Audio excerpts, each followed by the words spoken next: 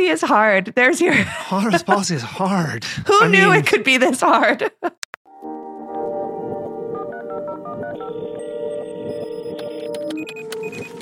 Welcome to Politicology. I'm Ron Steslow. And this is our weekly roundup, where we invite a rotating panel of experts to discuss the truth you need to know behind the most important stories of the week and how they're shaping the political landscape. And on today's incredible panel, returning to the roundup, the inimitable Lucy Caldwell. Lucy is a veteran political strategist, tech founder, and former senior political advisor at the Goldwater Institute. Lucy, as always, wonderful to see you. Good morning. Good morning to you, Ron. Happy to be with you. Also returning to the roundup is Eric Cook. Eric is the founder of Downfield, a boutique communications firm and former communications director for New York City Council Speaker Melissa Mark Viverito. Eric, it's so good to see you again. Welcome back. Good to see you again, too. And joining us for the first segment today is the one and only Molly McHugh. Molly is a writer and researcher of Russian influence and information warfare.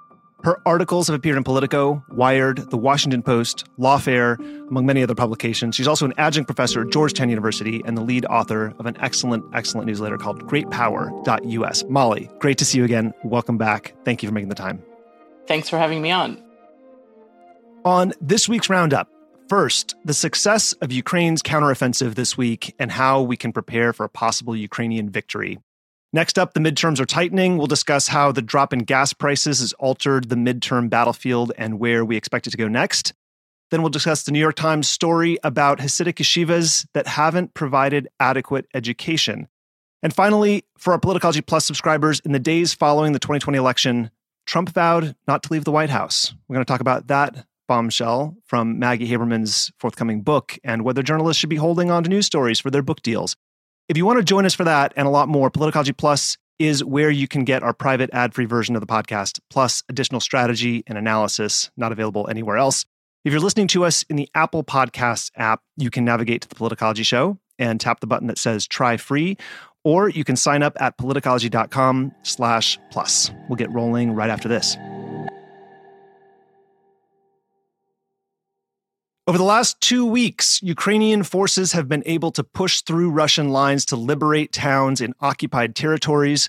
They've recaptured hundreds of square miles of territory and more than 20 towns and liberated around 150,000 people from Russian occupation. Ukrainian officials estimate that 1.2 million people are still living under Russian control. There's 300,000 in the Donbas alone. Molly, there's a recent piece Ann Applebaum wrote in The Atlantic that was published online Sunday, saying that essentially it's time to prepare for a possible Ukrainian victory. And I wonder if you can help us understand what's going on, how significant it is that Ukraine has had these victories, and are we at that point yet? Should we be considering that possibility, and what does that even mean? Yeah, I mean, there's many layers of this, as your question indicates. But I think the answer is yes. And I think from the beginning, some of us have been talking about this, that just what we've seen from Ukraine in terms of operational design and tactics indicated a broader strategic plan than anybody was sort of thinking they would have the capability to put together and enact. And given what they're up against, it seemed very likely that if they were properly armed, which thus far has been the challenge, that they can absolutely defeat the Russians. And that's what we should all be focused on, is dealing as decisive a defeat as possible to the Russian forces. I think at this point where we are is Ukraine has the capability to get Russian forces out of the entirety of their sovereign territory to the 2014 borders. So getting rid of Russian forces in Crimea as well. And they have very much made clear this is the current sort of overall plan for the execution of this war. And that, given what we've seen this week, which is they have the military capability to do what they have been telling us they can do all this time, and the Russian forces are even weaker and still not reinforced, and that there's signs that there's more churn within Russia than we've seen in a long time. It's sort of the layers of, are we ready for Ukrainian victory? Meaning, are we ready for all the things that means for Ukraine and for ourselves? Like, this will not be another 3 weeks. This is another commitment of more serious weaponry that we have been holding back from Ukraine that we need to commit to them if they are going to complete their offensives in Crimea. And on the Russian side, and you've seen a lot of discussion about this from people like General Ben Hodges, from others, but we don't have, and by we, I mean the great we, the Western we, the everybody who is not Russia or Ukraine we don't have the plan for like what happens with the destabilizing Russia. People have been warning us about this since like 2010. Like we really need to think about what destabilizing Russia could look like and what our options would be.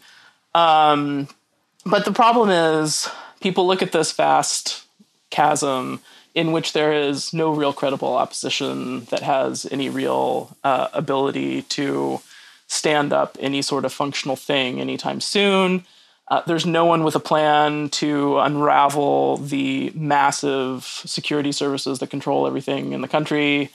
There's nobody in Russia, there's no native actors that have the ability to challenge the system that is currently there. So what the intelligence discussions end up looking like is like, well, the best thing, quote unquote, best thing, would just be somebody less stinky than Putin taking the chair and slowly guiding change, but with a better relationship with us, right?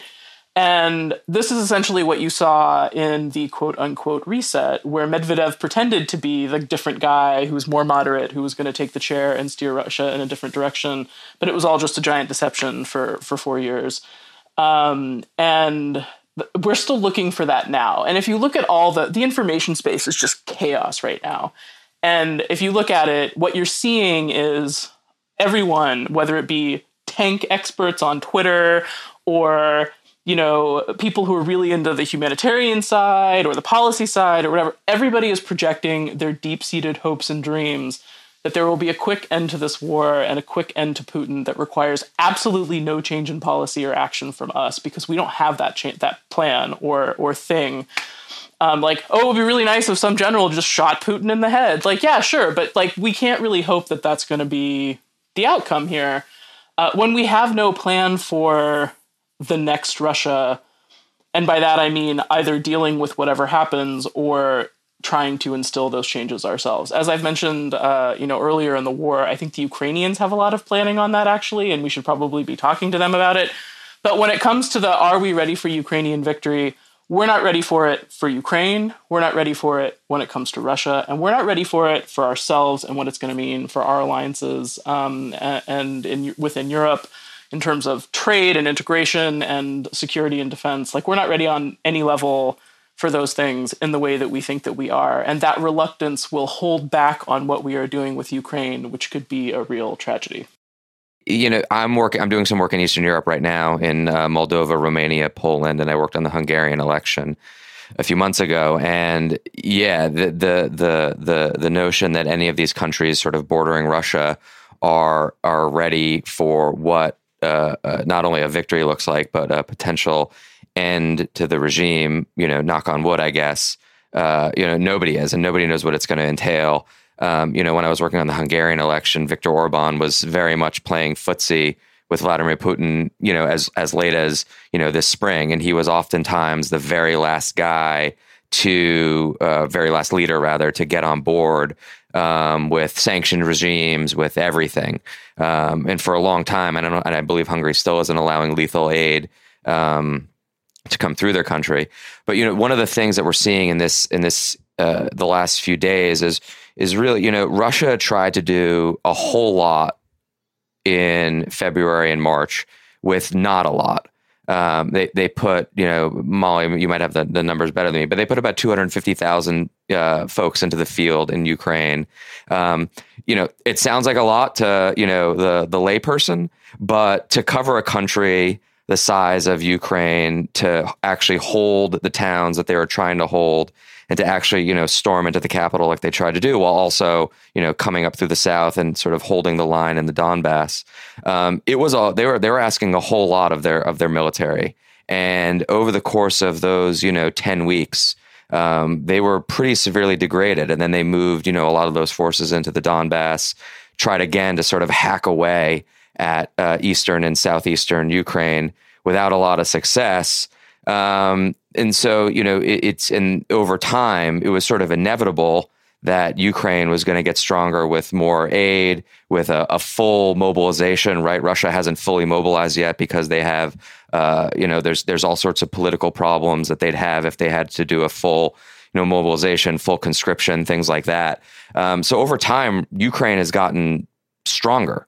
Both in combat abilities, material. We're seeing levels of intelligence, whether it's real time battlefield stuff or Lord knows what we have in Moscow. But the Western intelligence services have put on an absolute clinic in terms of knowing what's going on before things are happening, and I have to assume that we're probably still providing real-time battlefield intelligence to the Ukrainian military at a time when, we're seeing videos of Russian fighter bombers who are flying 6-7 sorties a day. There's a video the other day that was very telling of just, it was a 2-wing formation taking off, and one of the Russian planes sort of veers to the left, stalls and crashes. That it didn't look like it was a mechanical error. It looked like the just probably fatigue, plane tilted to the left and just crashed into the woods. This is a military that has, been severely degraded. And, the Ukrainian deception of telegraphing south, we're going south. And everyone's saying, okay, we're going on the highway to Odessa. And then, just this sort of like feint and then this right hook around Kharkov is remarkable. It's the kind of military operation we haven't seen in that scale, probably since World War II. And what they've been able to accomplish, just an absolute rout of those forces is really remarkable. You got at this earlier, Molly, but the central idea of Anne's piece is that if Ukraine does win the war, right, reclaim their territory and have some kind of restitution, that it would undercut Putin's main argument for why he should be in power, that he can put the Soviet Union back together. And earlier this week, we saw municipal deputies from 18 councils in Moscow and St. Petersburg sign a petition calling for Putin to resign. And this is a week after a municipal council in St. Petersburg called the State Duma to investigate Putin for treason over the decision to invade Ukraine. And now we're seeing people just die of all kinds of different causes. And so I wonder, you mentioned this, there could be a power vacuum, right? I'd like to understand what are the kinds of uncertainty that we are not prepared for in a destabilizing Russia, whether or not Putin remains in power. What are the things that we're not prepared for, and what should the West have our eyes on? What should people be thinking about? How does this upend the power dynamic? Maybe both of you have thoughts, but Molly? Yeah, I mean, one thing I would just caution on is, I think there's been a lot of micro-analyzing of things that we think may be happening in Russia.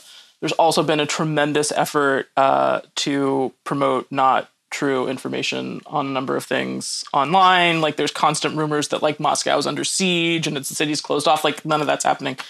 So I would just put like a little bit of caution on all of this, which is to remind that Putin's Russia is a permanently chaotic, extremely resilient, even though fragile system. And when we see things like a general on TV saying that we haven't done the war the right way, the way we interpret that is through a very Western lens, and it may not be what it's actually for. And so, like, some of the stuff we're seeing, it doesn't mean there's a groundswell against Putin. There were just municipal elections in Russia, and it was like the vastly overwhelming vote, of course, for the United Russia Party again. There isn't like a big uprising happening in Russia right now because of the war. And part of that has been because they don't call it a war and they haven't talked about the war. And it's just the accountability has not yet come. There will need to be within the system some accountability at some point. The question will always be at what level? Is it the generals that you throw under the bus? Is it somebody else? Is it Putin himself? How does that process happen. But I just think wishing for an easy solution in which we need to do nothing for an outcome is going to blind how we are looking at this whole thing. So I just want to issue that caution. And we need to not project our hopes of a new, better Russia emerging from this process, which I don't think will happen even when there's transition happening anytime soon. I think there is, some of these petitions are interesting. The willingness of a few people to stick their heads up and sort of say what is obvious is interesting. I think the question is sort of, and then what happens?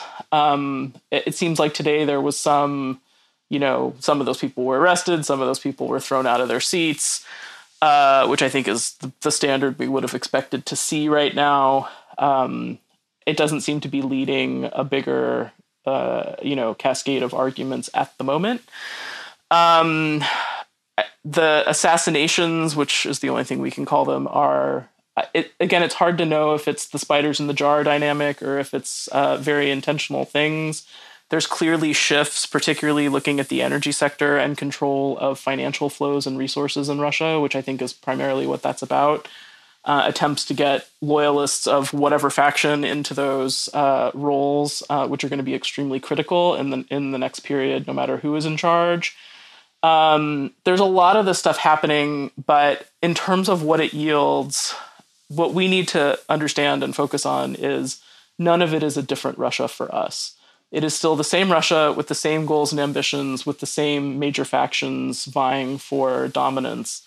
And that doesn't change what we need to be focused on right now.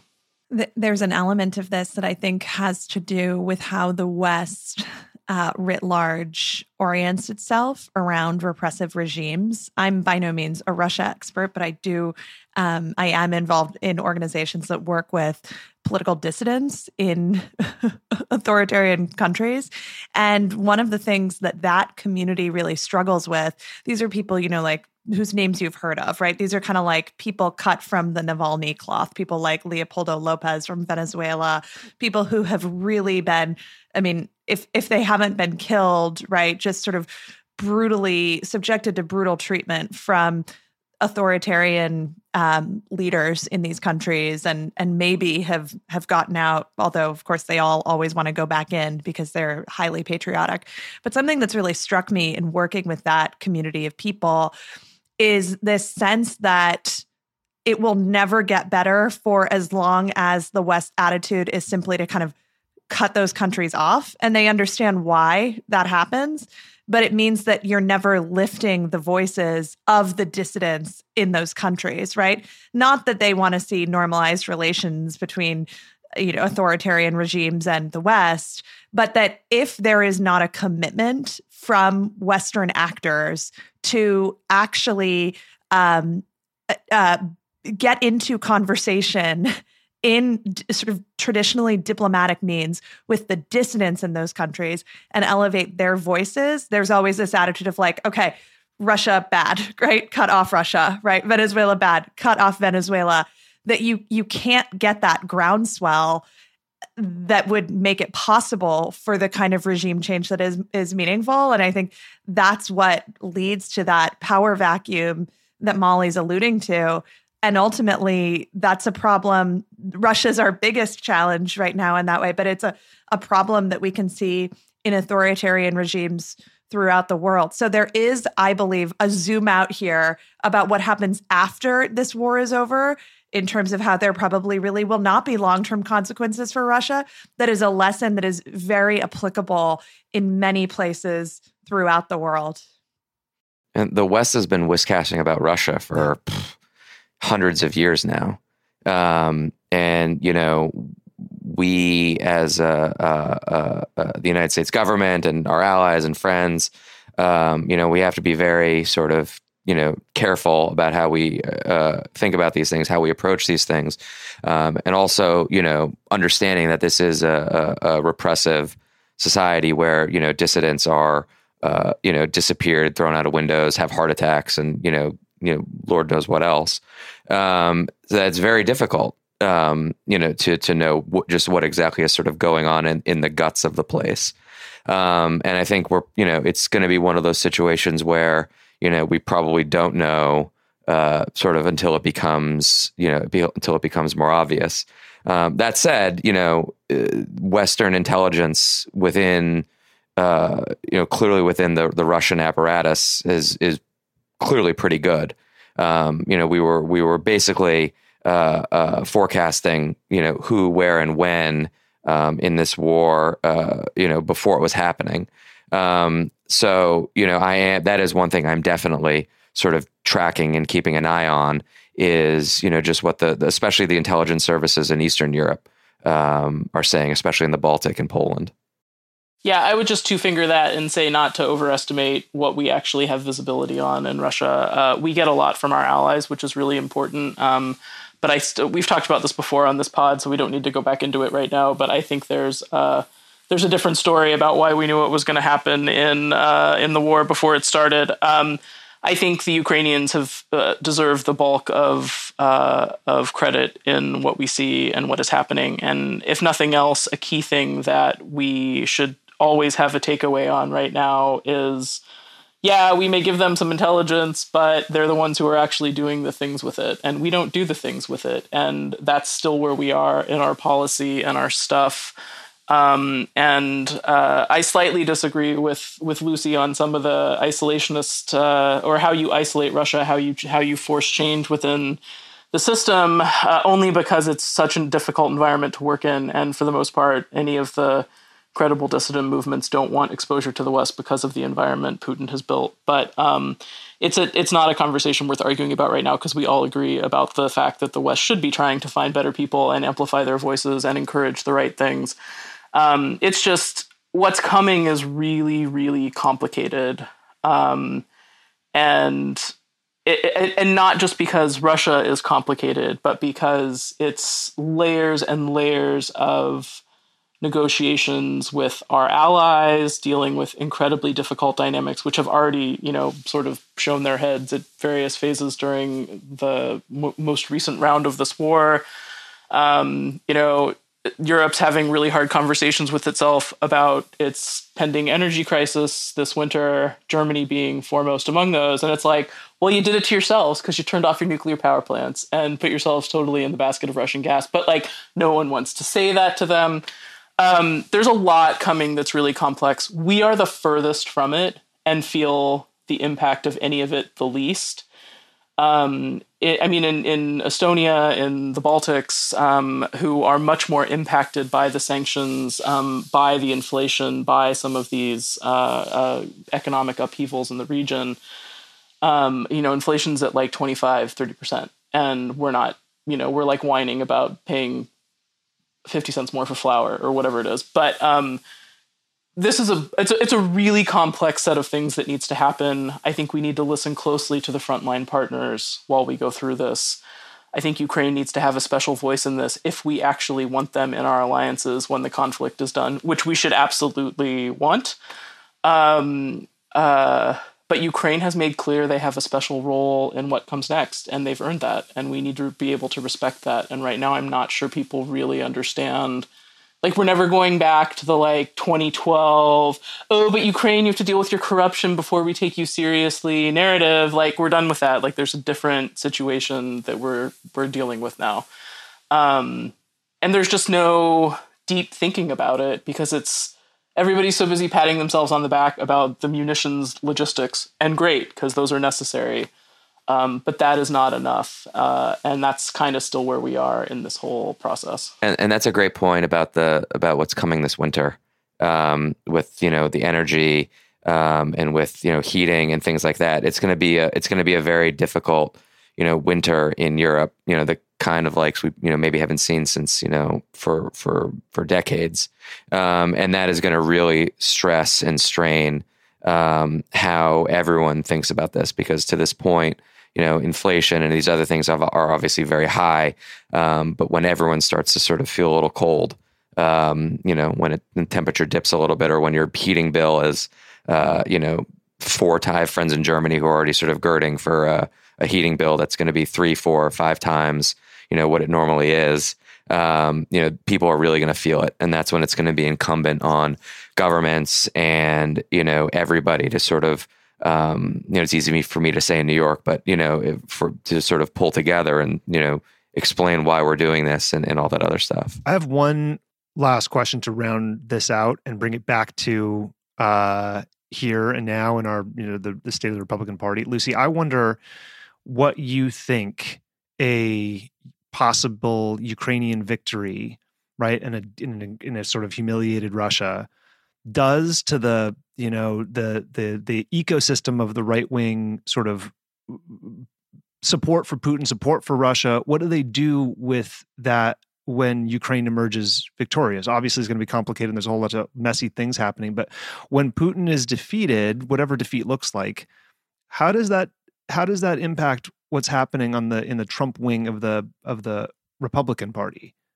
Well, they will sidestep any history of being critical of Ukraine, and they will all suddenly hold up Zelensky as they'll all be in favor of Ukraine all of a sudden. Huh. Yeah, or maybe not, but that's one outcome. Also, I don't think that Putin is nearly as they have other figures, right? We talked about Viktor Orban earlier. They're tight with Viktor Orban. He's, headlining CPAC every other day now. So I don't think it's going to have, maybe this is my cynicism, but I don't think it's going to have much of a downstream effect. They have proven exceptionally good at contorting themselves to recalibrate through many sea changes, much more intense and much closer to home than this one. Molly, thank you for being here. And we'll talk to you soon. Thanks, guys. Thanks for having me on. Sorry for jumping soon. All good.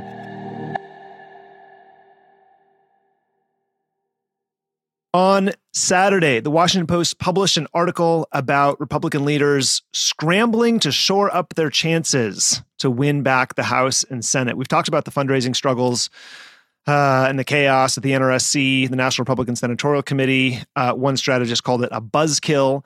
After keeping up with Democrats in donations under $200 through January, the Republican House and Senate saw their small dollar donations fall just as Democratic numbers started rising. In June and July, Democrats in the House and Senate raised more than twice as much as Republicans in small dollar donations. Their fundraising numbers are still bad for Republicans with the uphill battle Democrats would have in these elections. How much of an impact do you think this discrepancy is going to have, Eric? Yeah, I'm not going to say money is overrated, but I think that, I think given the national mood, which, is sort of ping-ponging around, look, Republicans are mostly going to have enough money. Democrats are mostly going to have enough money. There's going to be a lot of money on outside spending on the super PAC side. One thing it does show, I guess, is sort of grassroots enthusiasm. I'm working on a couple swingy races right now. And one thing we have seen over the last, few months is a narrowing of the enthusiasm gap. And we see it in public polling. We see it in private polling that Democrats are sort of reengaged post-Roe, post-IRA, sort of Biden getting some of his wings back. There's been sort of a vibe shift amongst Democratic voters and people are sort of engaged. And, one of the things that we've talked about, in elections is going from a referendum to a choice. And Democrats for a long time, for the last, 16 months, it was going to be a referendum on Biden and Democrats. One of the things that happened with Roe being overturned is it became a pretty stark choice, actually. And Democrats started putting things up for votes, contraception, codifying Roe, codifying same-sex marriage. And it's giving Democrats a chance to play offense in some of these culture war stuff that haven't been able to for a long time. And that fires people up in a way that, legislation, as important as it is, and it's the way we, govern and rule our country, just doesn't do.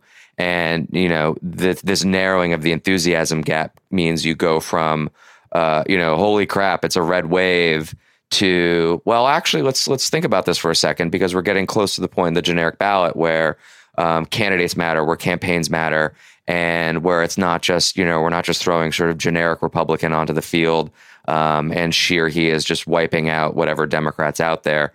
Democrats have a fighting chance now. And I think that, like I said, the enthusiasm gap and the small dollar stuff, less matters more for like, oh, are we going to get ads up on TV? And more like, oh, people are fired up and engaged in what's going on. One problem on the money front, though, this cycle is that enthusiasm came late, and that means the money is coming late on the Dem side, especially at the institutional level. And that makes message discipline hard. And I think that can also make people misread the tea leaves. And it means that you're seeing a lot of campaign messages that are kind of like throw spaghetti against the wall and see what sticks. And so I think that some of these issues, clearly abortion is actually a very challenging issue to message on the right way, to build a broader coalition of folks. I think people make the mistake of thinking it's easy, and it's not. And so the money coming late, creates the opportunity for unforced errors that hopefully can be avoided. Well, one of the central reasons why everything is tightening, why the midterms are tightening up now, is because the number one issue that has been inflation is beginning to subside. The way voters feel about it is changing. Biden's Gallup approval rating is up to 44% from 38% earlier this summer. That's also helping. Gas prices are down more than $1 since their peak in June. Steve Moore he's a former economic advisor to Trump, said that he has been advising Republicans to expand their messaging beyond inflation. He said, quote, "This is one of the things I'm telling Republicans. Yes, inflation is high, but it's coming down. Inflation is not going to be like it was in March and April with huge increases. I think it's broadening. I think broadening the message is going to be necessary." So, and there's this August Quinnipiac poll, 29% of independents rated inflation as the most urgent issue facing the country. And that's down from 41% in July. Biden's approval of how he's handling the economy has also improved. And so now we're seeing that play out in Republican ads, right? It used to be gas prices were basically the big attack vector. Now only 1 in 100 ads in early September are talking about gas prices. So it's natural, right, that we're now late in the game. The key issue has subsided. So, Lucy, I wonder what you think, with all the focus on the Dobbs decision, right, from Democratic campaigns, what should we expect to replace inflation as the Republican message heading into the fall? That's a good question. I mean, I think that because we're in kind of a culture wars moment where Democrats are looking to use the wake of Dobbs as an opportunity to show voters that really they are the party that aligns with how they feel. I think you might see Republicans try to grab their own version of those kinds of cultural alignment issues on economic issues, right? On the idea of what do we want our federal government to be doing, and the kind of almost like a throwback, but the idea that Democrats think that they can just tax and spend their way out of anything. I don't think there's a lot of stickiness to that, but I think that that's a way. All of I've said before, the idea that one of the problems in this political moment is that all of the turnout is happening at the polls, POLES, right? That's changing now. I think Democrats have a real opportunity to turn people out at the center. Republicans don't have that opportunity unless Democrats message in a way that is so crazy, which they sometimes do because they're really good at sounding like aliens. But Republicans, I think, you will continue to see, in many cases, Republicans doubling down on conservative messages. Of course, there are times where they're trying to move away from that. I mean, there was a GOP ad coming out of Nevada where they're literally like promoting the idea that abortion will still remain a right in Nevada. Like they're giving away that they're all actually also secretly pro-choice, I guess. It's weird. It's so weird. Lindsey Graham didn't help that yesterday too with his introduction. And Blake Masters' own spokesperson retweeted an article about Lindsey Graham introducing that bill that would be a federal abortion ban after 15 weeks. And he tweeted why, right? And he later deleted the tweet, but he tweeted that because he's in Arizona, in a battleground state where he sees that, Masters is trying to pivot away from the abortion issue. I do think, I've said this before, but it's worth saying again, I do think that Democrats are still in danger of misreading the tea leaves on the post-Dobbs landscape. And I said this when the Kansas, after the Kansas election, Kansas, right? Basically referendum on the threat to abortion laws. There's a difference between something that the Cook Political Report highlighted in some analysis of like the post-Dobbs landscape is that it wasn't necessarily the Dobbs decision that has activated people. It's these trigger laws going into effect. So I think that the biggest piece of advice I would give to Democratic strategists, people trying to elect Democrats this November, is that there's a real distinction between being a person who's motivated at the polls by being pro-choice and being motivated because you're anti-choice.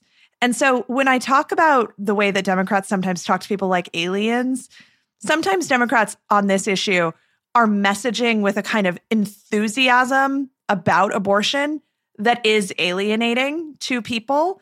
And they also are doing their very, very typical thing of like trying to sort of make sure that if you're in our camp, you actually also have to go through a purity test where we have to make sure that you pass all of our Democratic Party litmus tests. What I keep trying to say because I try to help Democrats get elected at this season of my life, is just let those people hang with you, and you don't need to keep having the conversation, right? They don't need to be indoctrinated, right?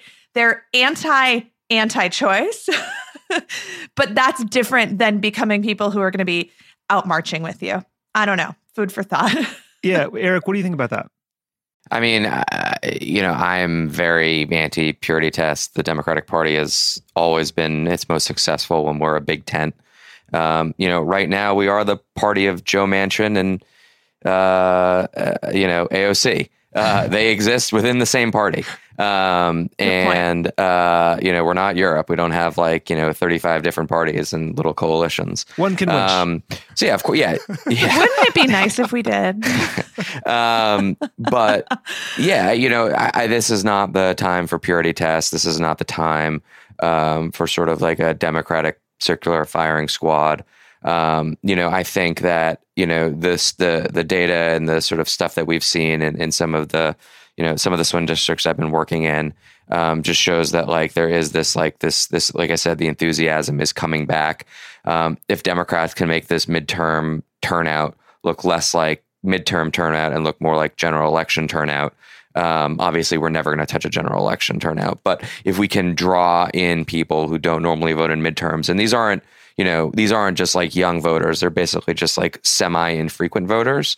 If we can find ways to activate them, if we can find ways to engage them and energize them, then I think, this fall becomes more of a toss-up. And, House aside, Republicans picked a bunch of real crazy people to run for Senate, against a bunch of really good Democrats.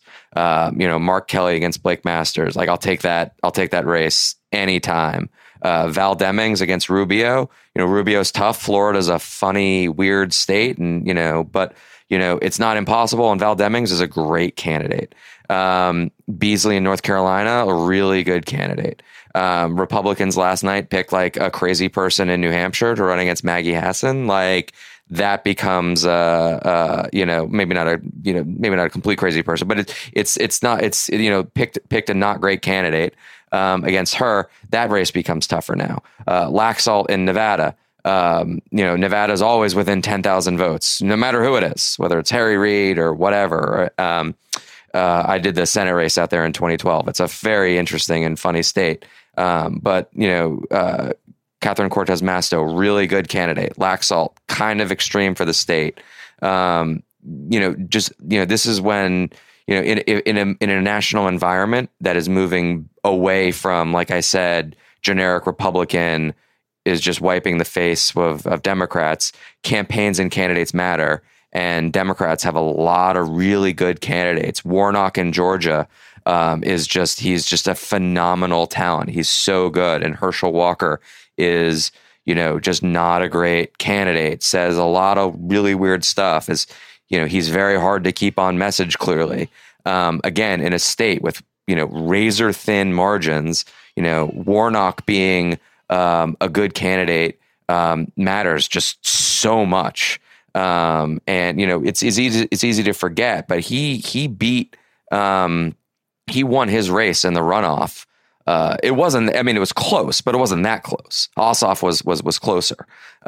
He is just a phenomenal candidate. And, Democrats are lucky that in maybe in a tougher national environment that we've got really, really good Senate candidates. Yes, really, really good Senate candidates. And since you went to New Hampshire, Baldock just won. It was a close race. And I can't help myself, but Democrats spent $3.2 million helping to elect him when he couldn't cobble together enough money to put an ad on TV himself.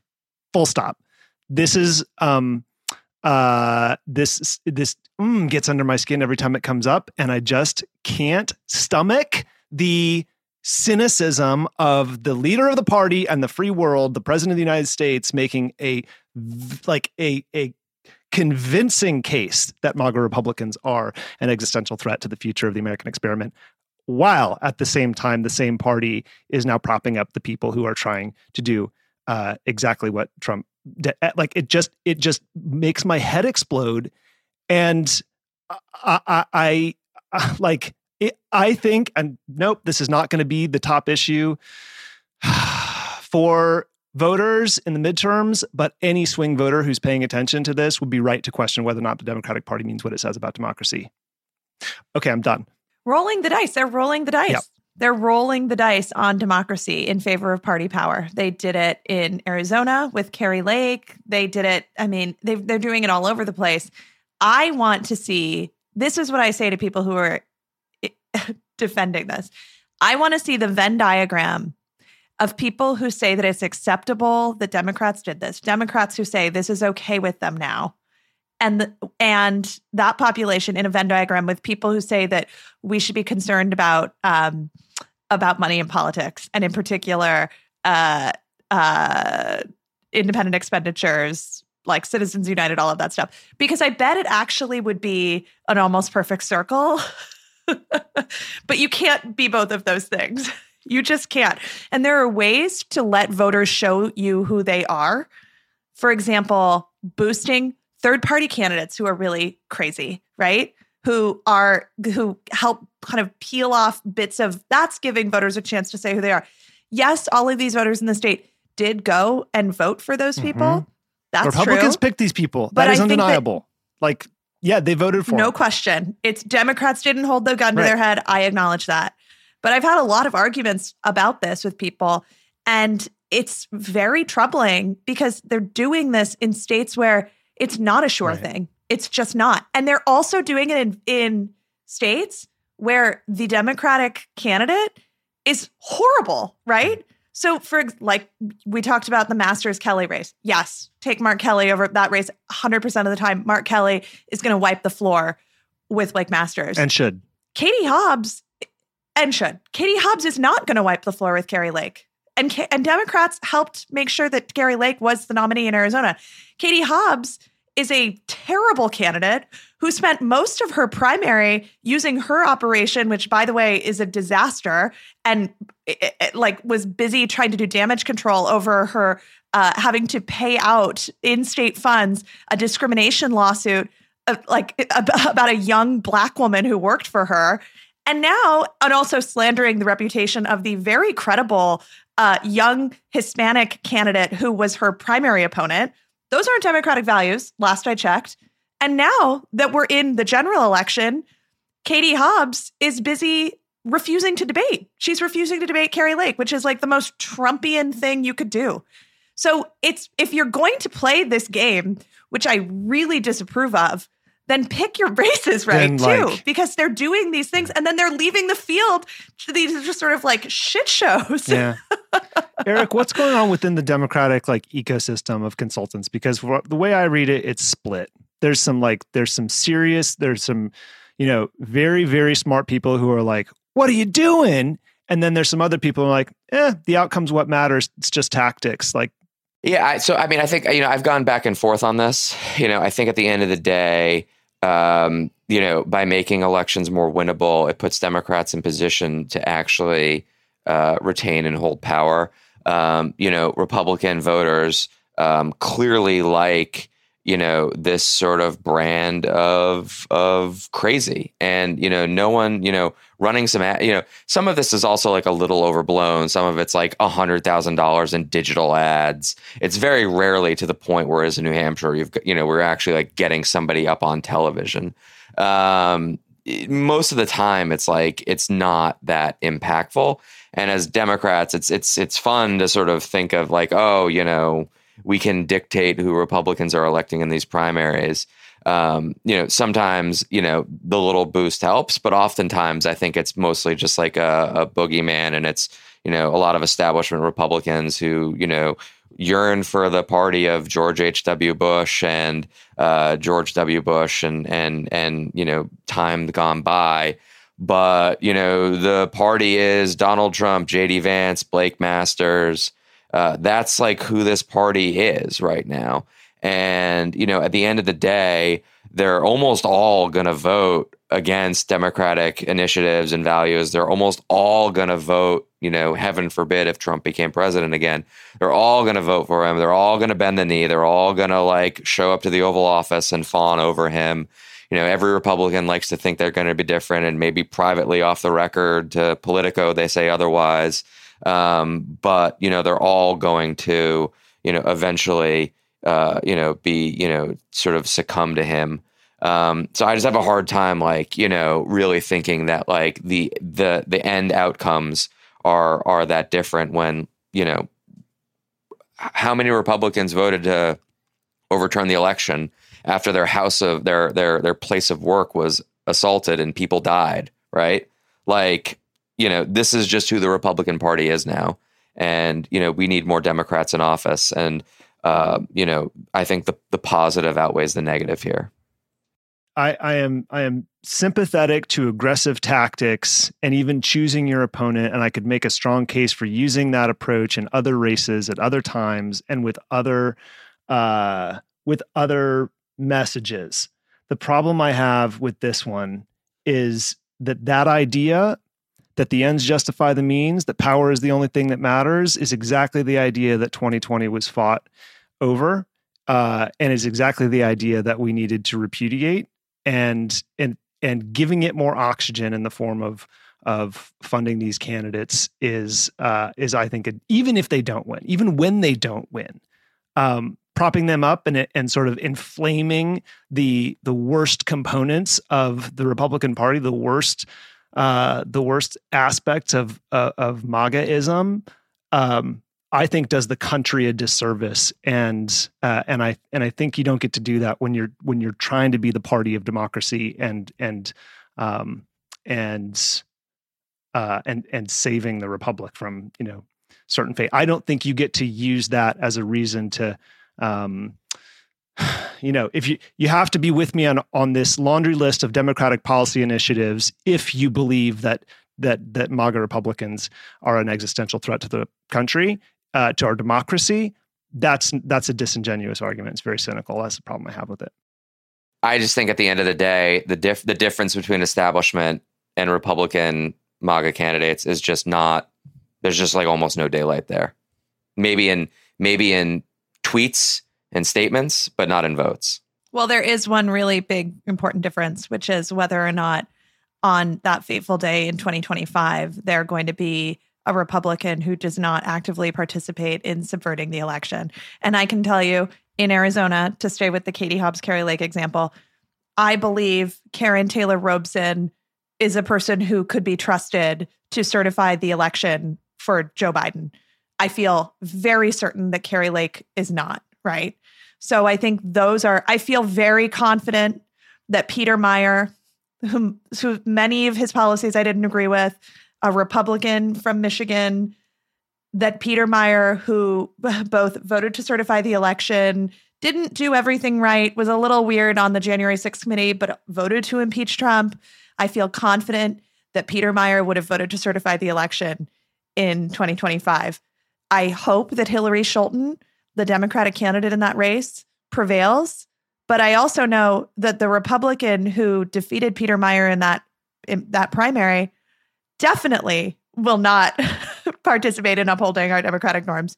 So even though I don't vote for Republicans anymore, I hope the party burns itself to the ground. I think it's a dumpster fire. I hate it. I think it's an existential threat to democracy. There are still a small, albeit small, but universe of Republicans who are on the right side on those issues, and Democrats are doing everything they can to stomp them out. And they're not doing enough to offer a viable alternative as a party to people to also then create an accompanying flood and departure from the Republican Party. So even if you take a very, very cynical game, which is like, this is how we get the Republican Party to be burned to the ground, it's not true. It's not happening fast enough, and it's not happening because of these moves. It's why I share Ron's concern.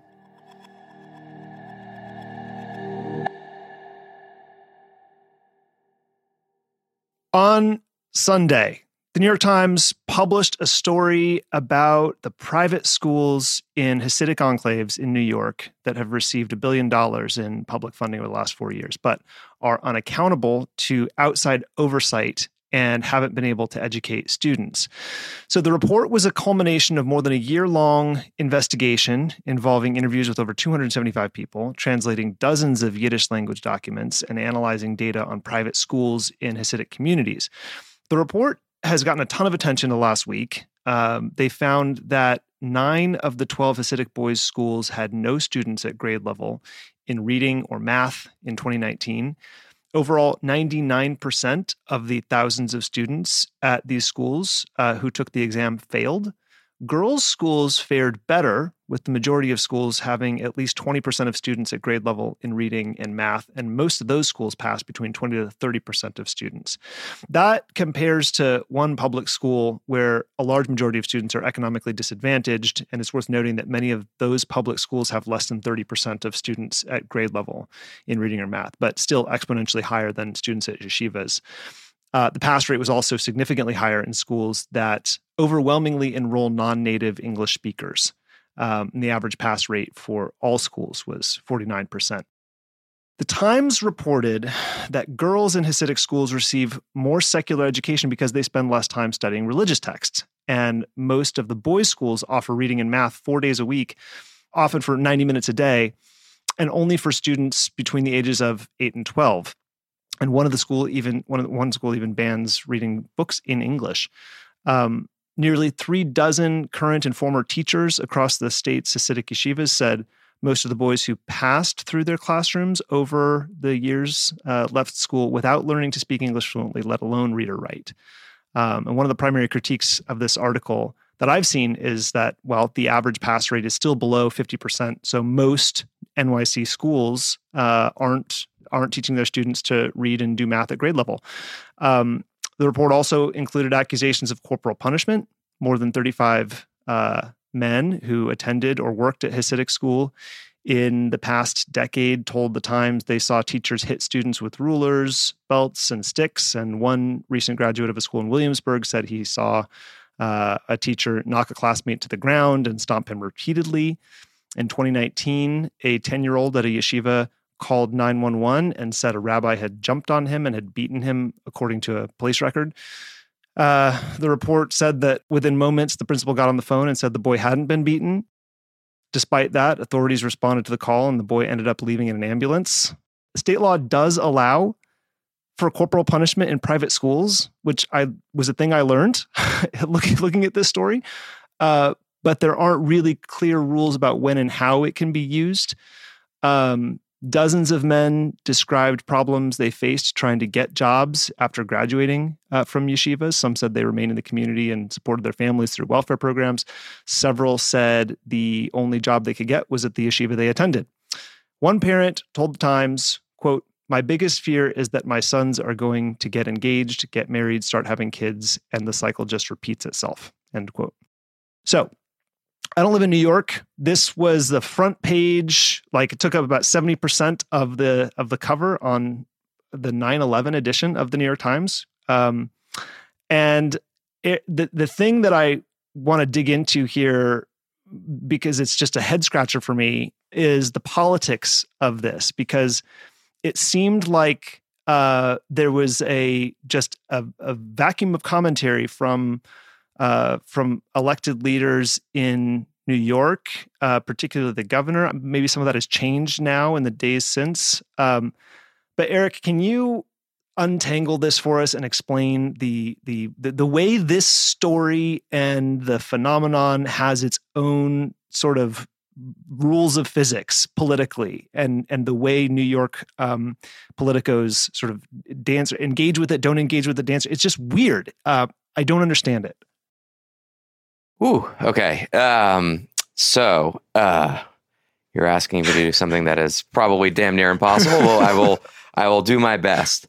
The Times has, start with the Times, the two reporters, Eliza Shapiro, is a longtime education reporter in New York City. I believe she grew up here. She knows the education system through and through.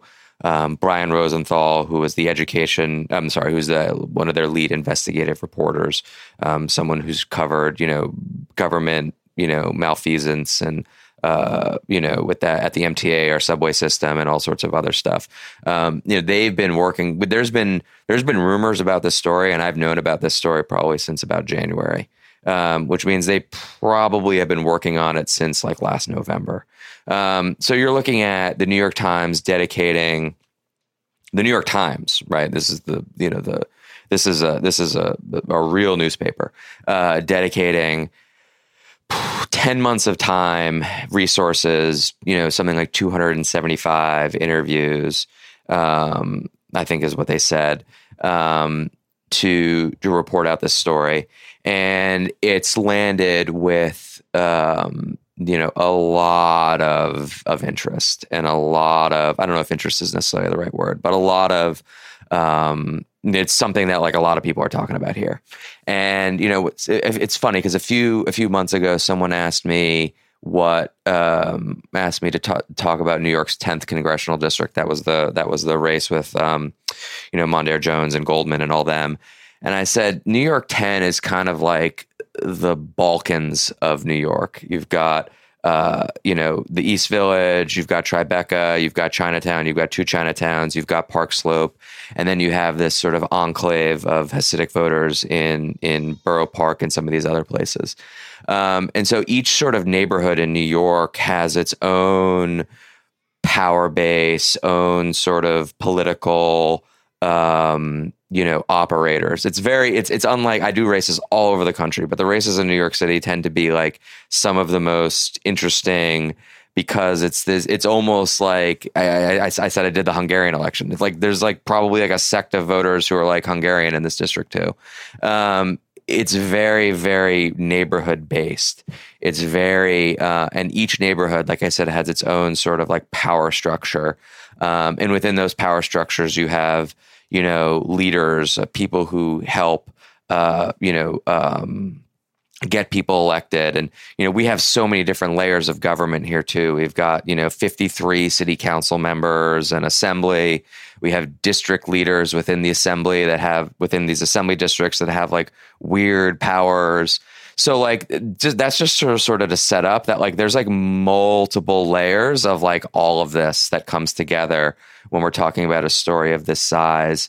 And, everybody's talking about it. And I think that, it's a very complicated story to unpackage. There's obviously a lot here. One of the consensuses I think that we've seen over the past, couple of days from, leaders within the various communities, political leaders, religious leaders, is that there is this notion that, government, should make sure that, standards are being met, and that, where there are shortcomings, that like we, help, guide them through. One of the things that people are very worried about here, rightfully so, is with, sort of anti-Semitic attacks up, in the city, that, this conversation has, can very easily in some instances veer, veer towards that too with people. And so it is this very delicate, political, education, religious debate, and it's just starting. It's really just starting, and the Times is still, clearly working on the story. I think they popped out another story today. They did one yesterday. This is not something that's going away. And I think that, there's a recognition that, that things, need to change, that people need to have their educational needs met. And I think a lot of the next bits of this conversation are going to be, how do we get there? And who are the leaders who help us get there? Whether it's, the state, the city, the hyperlocal level, education leaders, et cetera.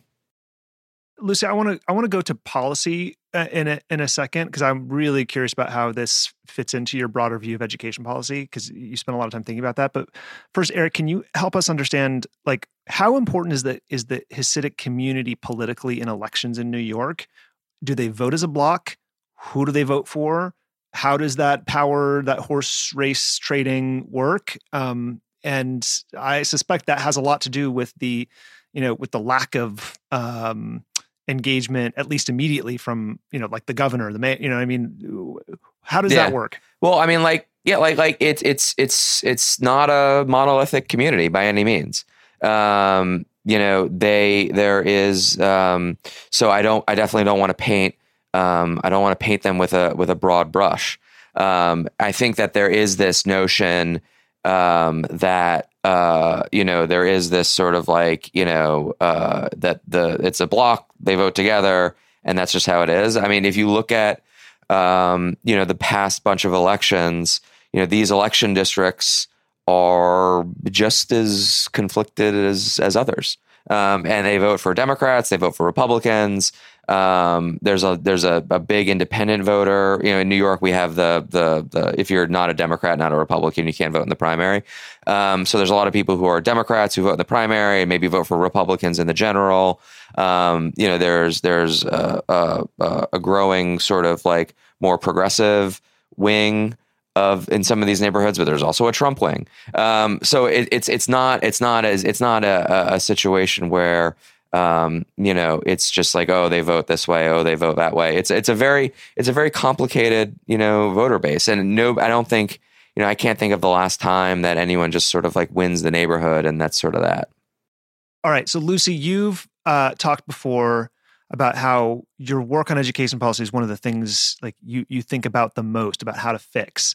And I wonder how this story fit into that wider view of education shortfalls for you. Yeah. I mean, I think there are a lot of questions that this brings up, right? What kind of country do we want to live in as it relates to what kind of educational access we guarantee to children? And what do we do? What is the role of government and elected leaders and local elected leaders and community leaders in overruling, in some cases, family or cultural preferences around what kind of education their child should have? How much do we or don't we trust parents to make these decisions for their children? Those are really, really complicated questions that I don't have great answers for, because it is complicated. But there's a real balance between maximizing choice in education and then ensuring that people are prepared for a life in the workforce and in communities. And there's a cynical take. Some of that is just moral.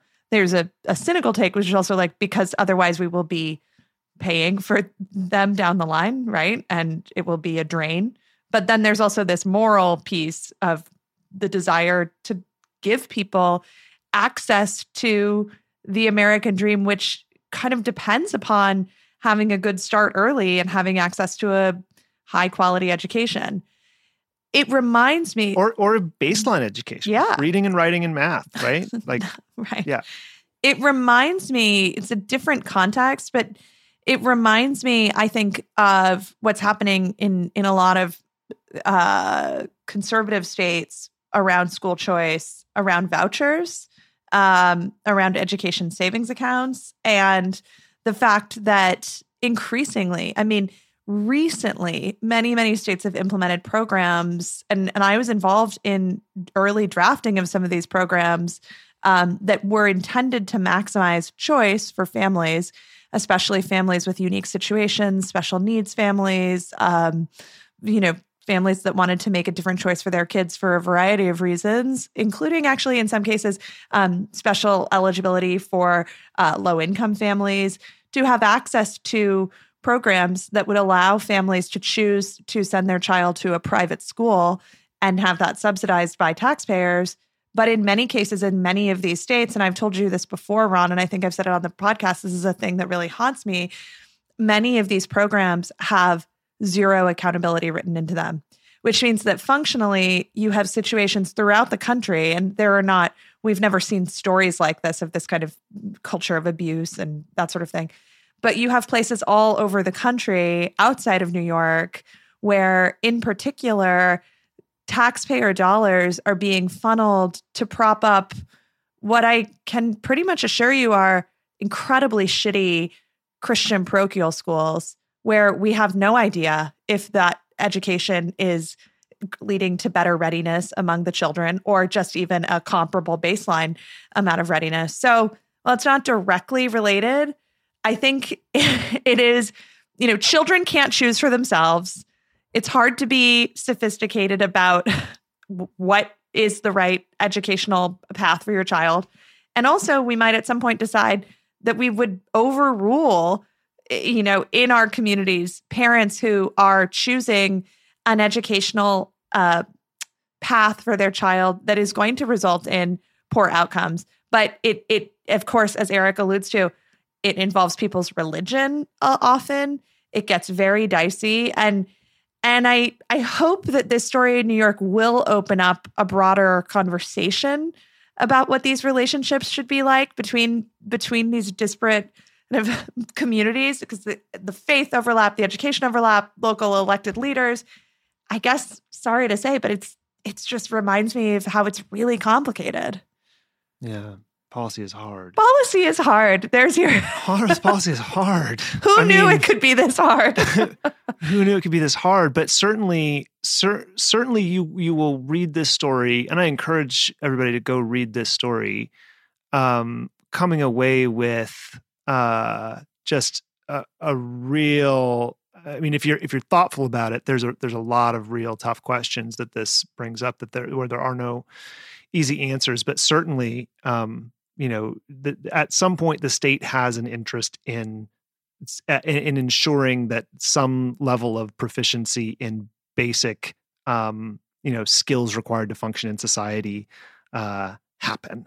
And I think that's probably where the conversation goes. But Eric, I wonder what you expect to come next politically out of this. As you said, this has been, a long time in the making. Story just dropped. They're continuing to drop some more. I think that I saw a couple of headlines about political leaders are beginning to engage or comment that, we need to do something. How big will the something be? How do you expect this to unfold politically? I don't know. I mean, the answer, the answer is, I don't know. I think, we're going to see, that it's just it's uncharted territory, and like I said, I think a lot of this is going to be in conjunction with working with the community, working with leaders in the community and advocates. I think that we're only just like we said, we were only just starting to see what this debate and what this conversation is going to look like, and what the end policy prescription is sort of yet to be seen.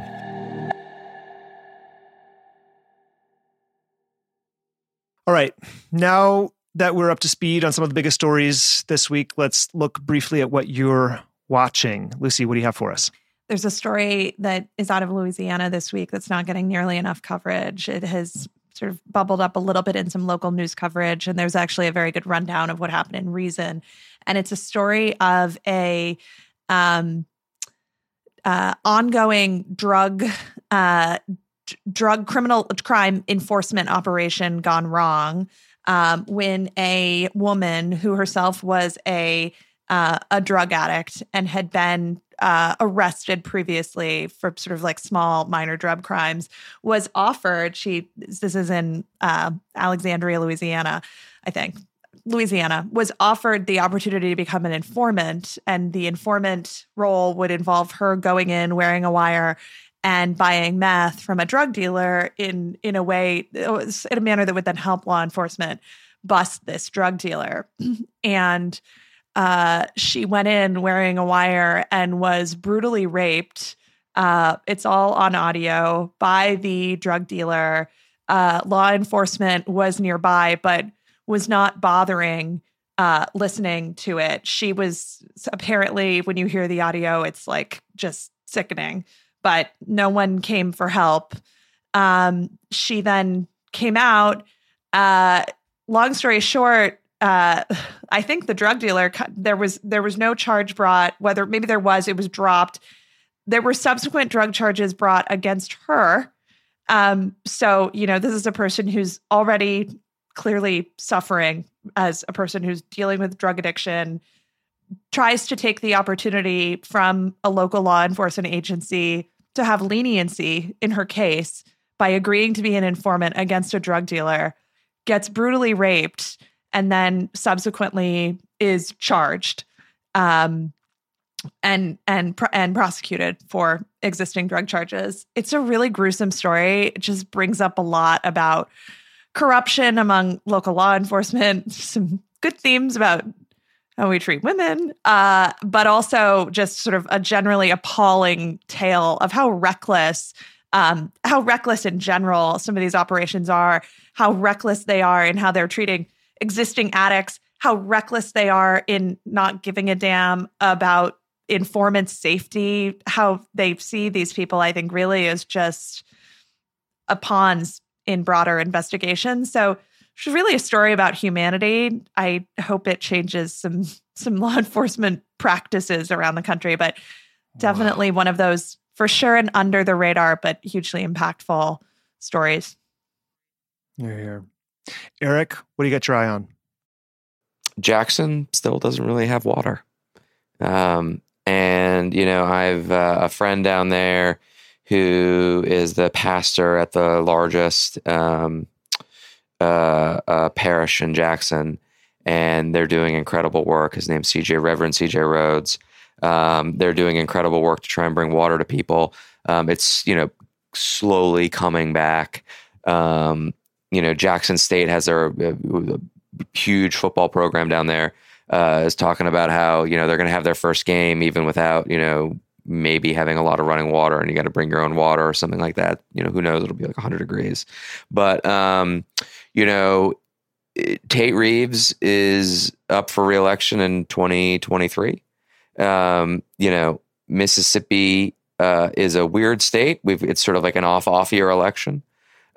He was out there today touting that Mississippi is like one of the top 10 states to like build a business, which is like crazy because the group that did it is like, got $100,000 from the state or something. We're having weird, stories about Brett Favre getting, siphoning off welfare money to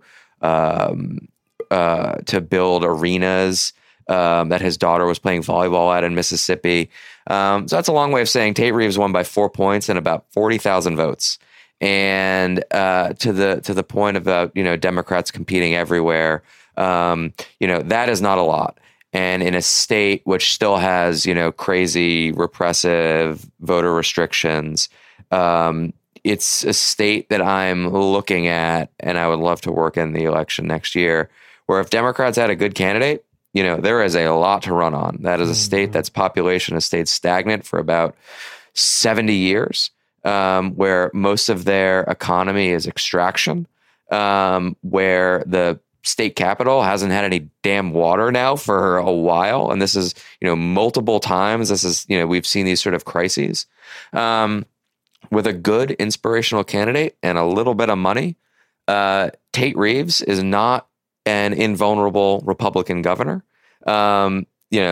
Kristi, and the same goes for Kristi Noem, who, although she's probably going to win, she only won by a couple points in her own race a couple years ago. A lot of these sort of quote unquote red state governors, don't win by a bunch. DeSantis won by only a few thousand votes.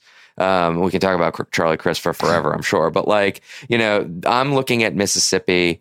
I'm looking at the fact that there still isn't a ton of water that's coming through for folks. And I'm wondering if, looking at Tate Reeves with a good inspirational Democrat who runs a good race, that's a winnable race. All right, Mississippi's next Democratic governor, if you're out there, we will put Eric's cell phone number in the show notes for you. Give him a call. Perfect. He loves late night phone calls too, we think. He'll talk to any potential candidate, right? Just call. If you're just thinking about it. It's like you've known me for 20 years.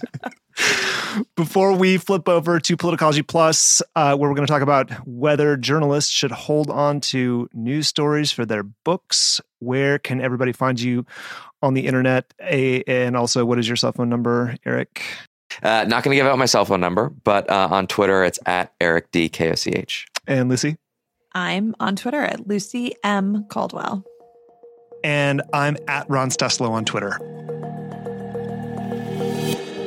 Thank you to everyone at home and on the go for listening. If you haven't yet, we'd appreciate it if you could open up the Apple Podcasts app and give us a 5-star rating and review over there. This helps us rise in the rankings so that new people can discover Politicology organically. If you have questions about anything we've talked about, you can reach us, as always, at podcast@politicology.com. And even when we can't respond, we do read everything you send us, whether it's an episode idea, a guest recommendation, or just a simple note about how the show has impacted you. And we love hearing from you. I'm Ron Steslow. I'll see you in the next episode.